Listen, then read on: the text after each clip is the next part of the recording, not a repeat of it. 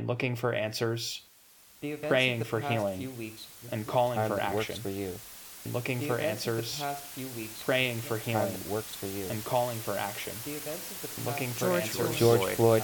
praying for healing, and calling for Black action. person. Many African Americans, Our doors are open to everyone. especially young African In Americans, an 8-minute and 46-second moment of silence. Looking for answers, praying for healing, and calling for action.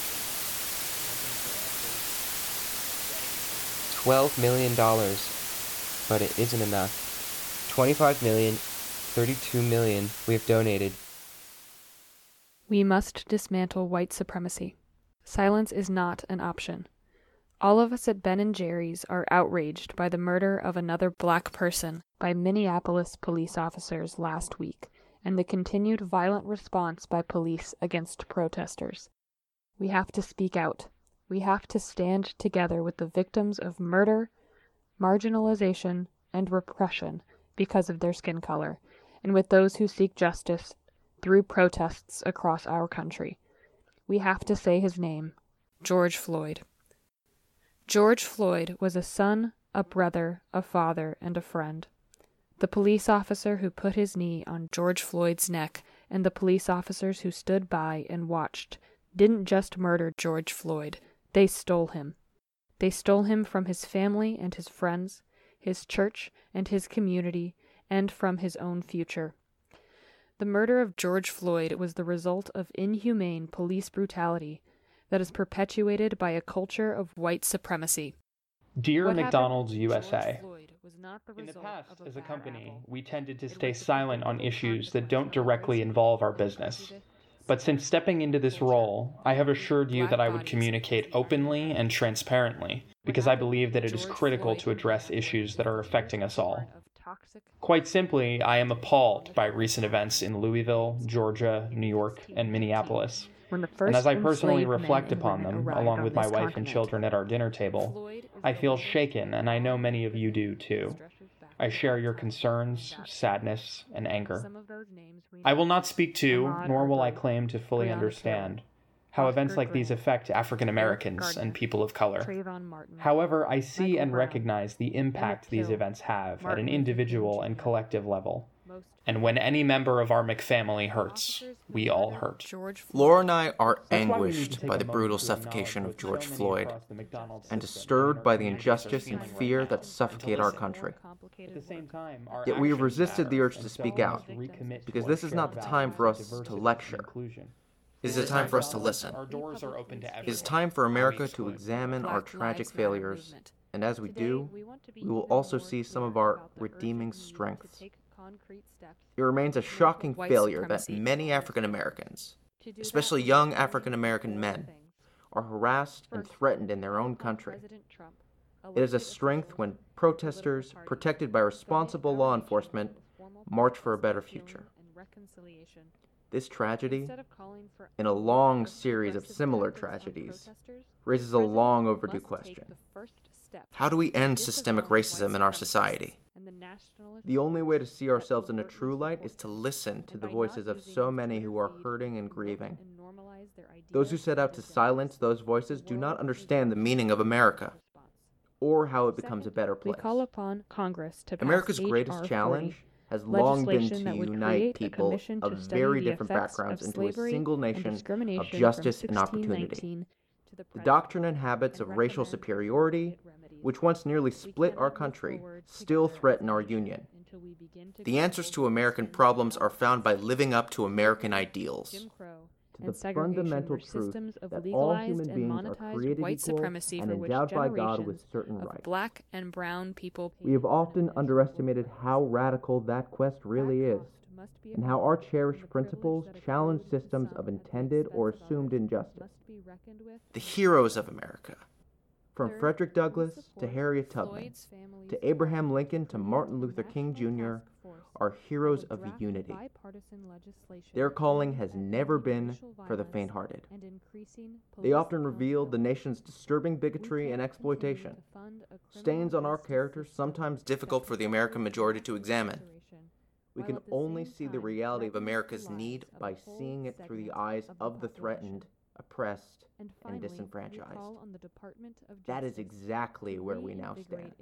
I realize Many that doubt nothing the about justice this of our week feels country. like business as And good usual, reason. and it Black shouldn't. and brown Black people Our black fear the community repeated is hurting, violation of their and many of rights us are without an searching for urgent ways and to stand up adequate for what we response from believe American and institutions. reach out to people we love to show We know that solidarity. lasting justice will only Yesterday, come by I met with a peaceful group of our means. black leaders to Looting talk about is where not we go from liberation, here and how we and contribute destruction as is Google. not progress. We discussed many ideas, But we and also we're know that working lasting through peace where in to our put our communities energy and requires resources in the true weeks and months immediate ahead. justice. And In share the meantime, anything else The that's rule I of wanted law to provide ultimately space for us to depends on come the together as a fairness community. and integrity of the Looking legal for Today, system. 1 answers, p.m., And we'll be praying standing for together George Floyd's to honor the calling lives for of action. black lives lost And here in we an have 8 minute and Donald 46 second Trump. moment of silence. long journey Collective reflection, towards justice dialogue, and a more action perfect will play an neighbors important best role in when we helping try us to get through understand this their together. experience.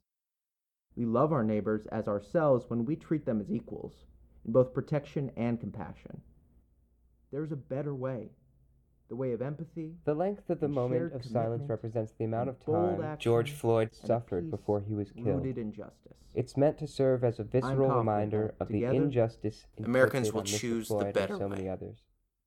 We acknowledge that racism and violence may look different in different parts of the world, so please use this as a moment to reflect on those who have been lost in your own community or community at a time that works for you. That's how these statements ring in my ears, even those that promise clear action. Because especially for large corporations or prominent leaders, making a statement is easy to research, proofread, and polish. It models behavior, if it stops there, that is popular and easy to emulate. And however powerful, blunt, and immediate it will always be, money is a hollow medium for speech, and a lifeless parchment for the feelings of the living. While you can absolutely fund meaningful movements and important work, you can never buy the love required to see another human being as your equal. Be wary of those who claim to sell such a product. Although the right information, morality, and goals play a key part, real and substantial change comes from difficult, sustained effort and work. I know that I have a lot to learn about what that work entails, and I look forward to the months and years ahead of trading my ignorance for whatever discomfort and improvements I can find and incorporate. That will involve conversations with people, texts, and my pre-existing beliefs and biases. But statements are not conversation. From where I stand, they're either a product of or an outsourcing of uncomfortable and sincere work. Just as we've outsourced our children to childcare, our heartfelt sentiments to greeting cards, and as we've outsourced knowing one another to mutual voyeurism on social media. None of these things are inherently destructive or culturally rare or beyond my understanding or personal behavior. But in this country, where businesses emerge to distract, entertain, and inform, many of us make the move to put our humanity somewhere over there, out of sight, so we can focus on other things. How a fish is meant to swim without water is beyond me. But you can't outsource this. No one's coming nor able to give you back the kindness you haven't practiced or the emotions you've laid off because you didn't see their utility in your bottom line. You shouldn't feel good about simply knowing the truth. You should feel responsibility to honor, challenge, and spread what you've learned. I see how social media can play a valuable role in this, but I also see ways in which we look at a JPEG of justice and forget that we have to paint, frame, and defend it. As powerful a tool as social media can be, I'll remind you that it has existed for a small sliver of human history, and our ancestors accomplished a great deal in bygone worlds without it. They also failed to accomplish more. We need their courage and vision more than they needed our self-portraits of solidarity. And I'm not saying that what you've done and captured online isn't real. But it isn't real because it's online, and that belief binds those of us who are capable to good lighting, fast Wi-Fi, and quantitative reflections about our impact. If you're not comfortable doing the hard tasks without an audience, then it's time to look inward and think about intent. And in a modern culture kneeling at the altars of convenience and immediacy, I assure you that what we need to do is difficult, and what we'll have to do is long and patience testing. And while you have every right to do what is easy and make your own life difficult, Don't sit there and wonder why the lives of those suffering don't improve if you're only retweeting a hashtag or having a single conversation about race in the month of June.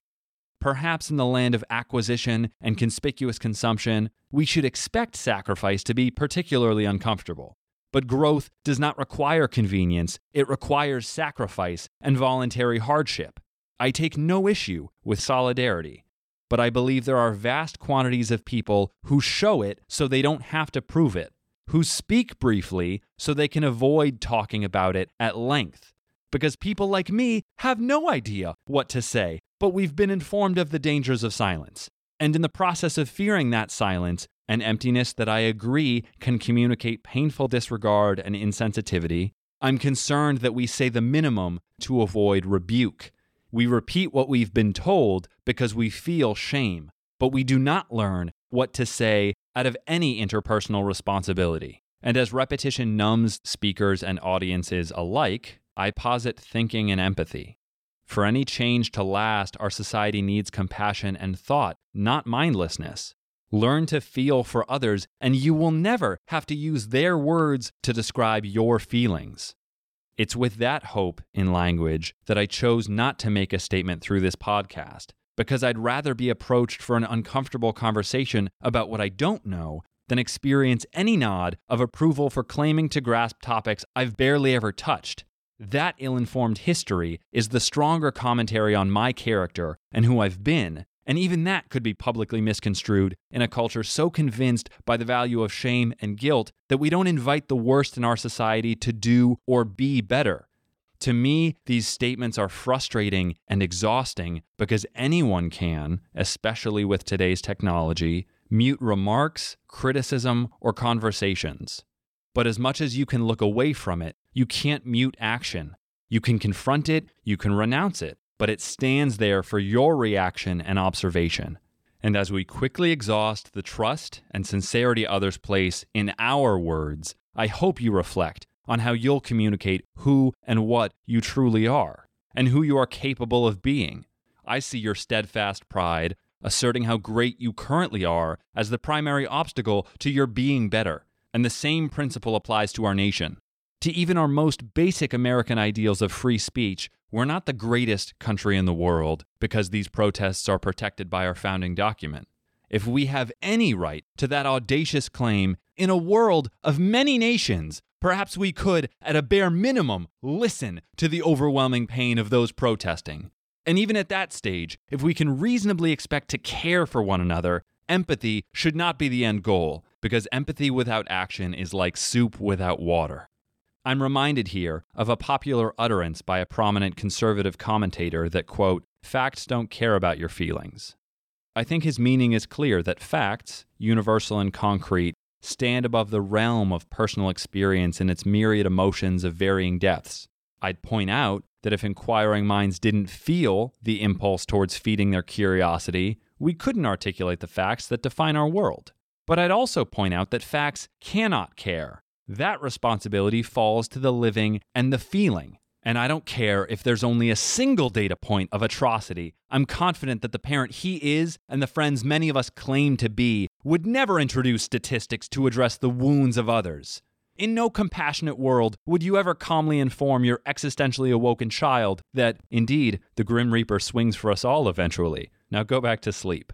Because that's not how you meet pain. It's how you ask others to keep it away from your discomfort, typically within themselves. The tragedy there, of course, is that both sides have lost something profound. It may be cruelty that starts this bleak wheel spinning, but it's clear apathy, mesmerized by a flickering image that keeps hands away from the spokes. And here in America, we haven't sold our soul. We're figuring out a subscription plan for its container. If it weren't the height of irony, I might ask why you aren't more infuriated by the scale of your apathy. So you don't have to talk about it. That's your choice and your option, but don't ruin words and your own credibility by speaking hollow recitations. Or maybe explain to me what any relationship looks like when love is said and only briefly, if ever, shown. Because there's a vast difference between not being able to breathe and being denied the air to do so. And if this finds you displaying seeds you never intend to sow, or tending plants you never intend to water, I can only be stunned by your callous use of precious air and the limited way in which you see yourself and your own capacity for change. To George Floyd, Eric Garner, and likely others who were vocally, publicly robbed of breath when they needed it most, I'm sorry.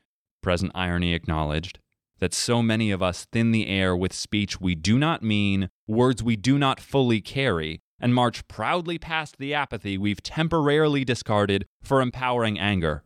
You needed us to listen and act, and I hope that we will.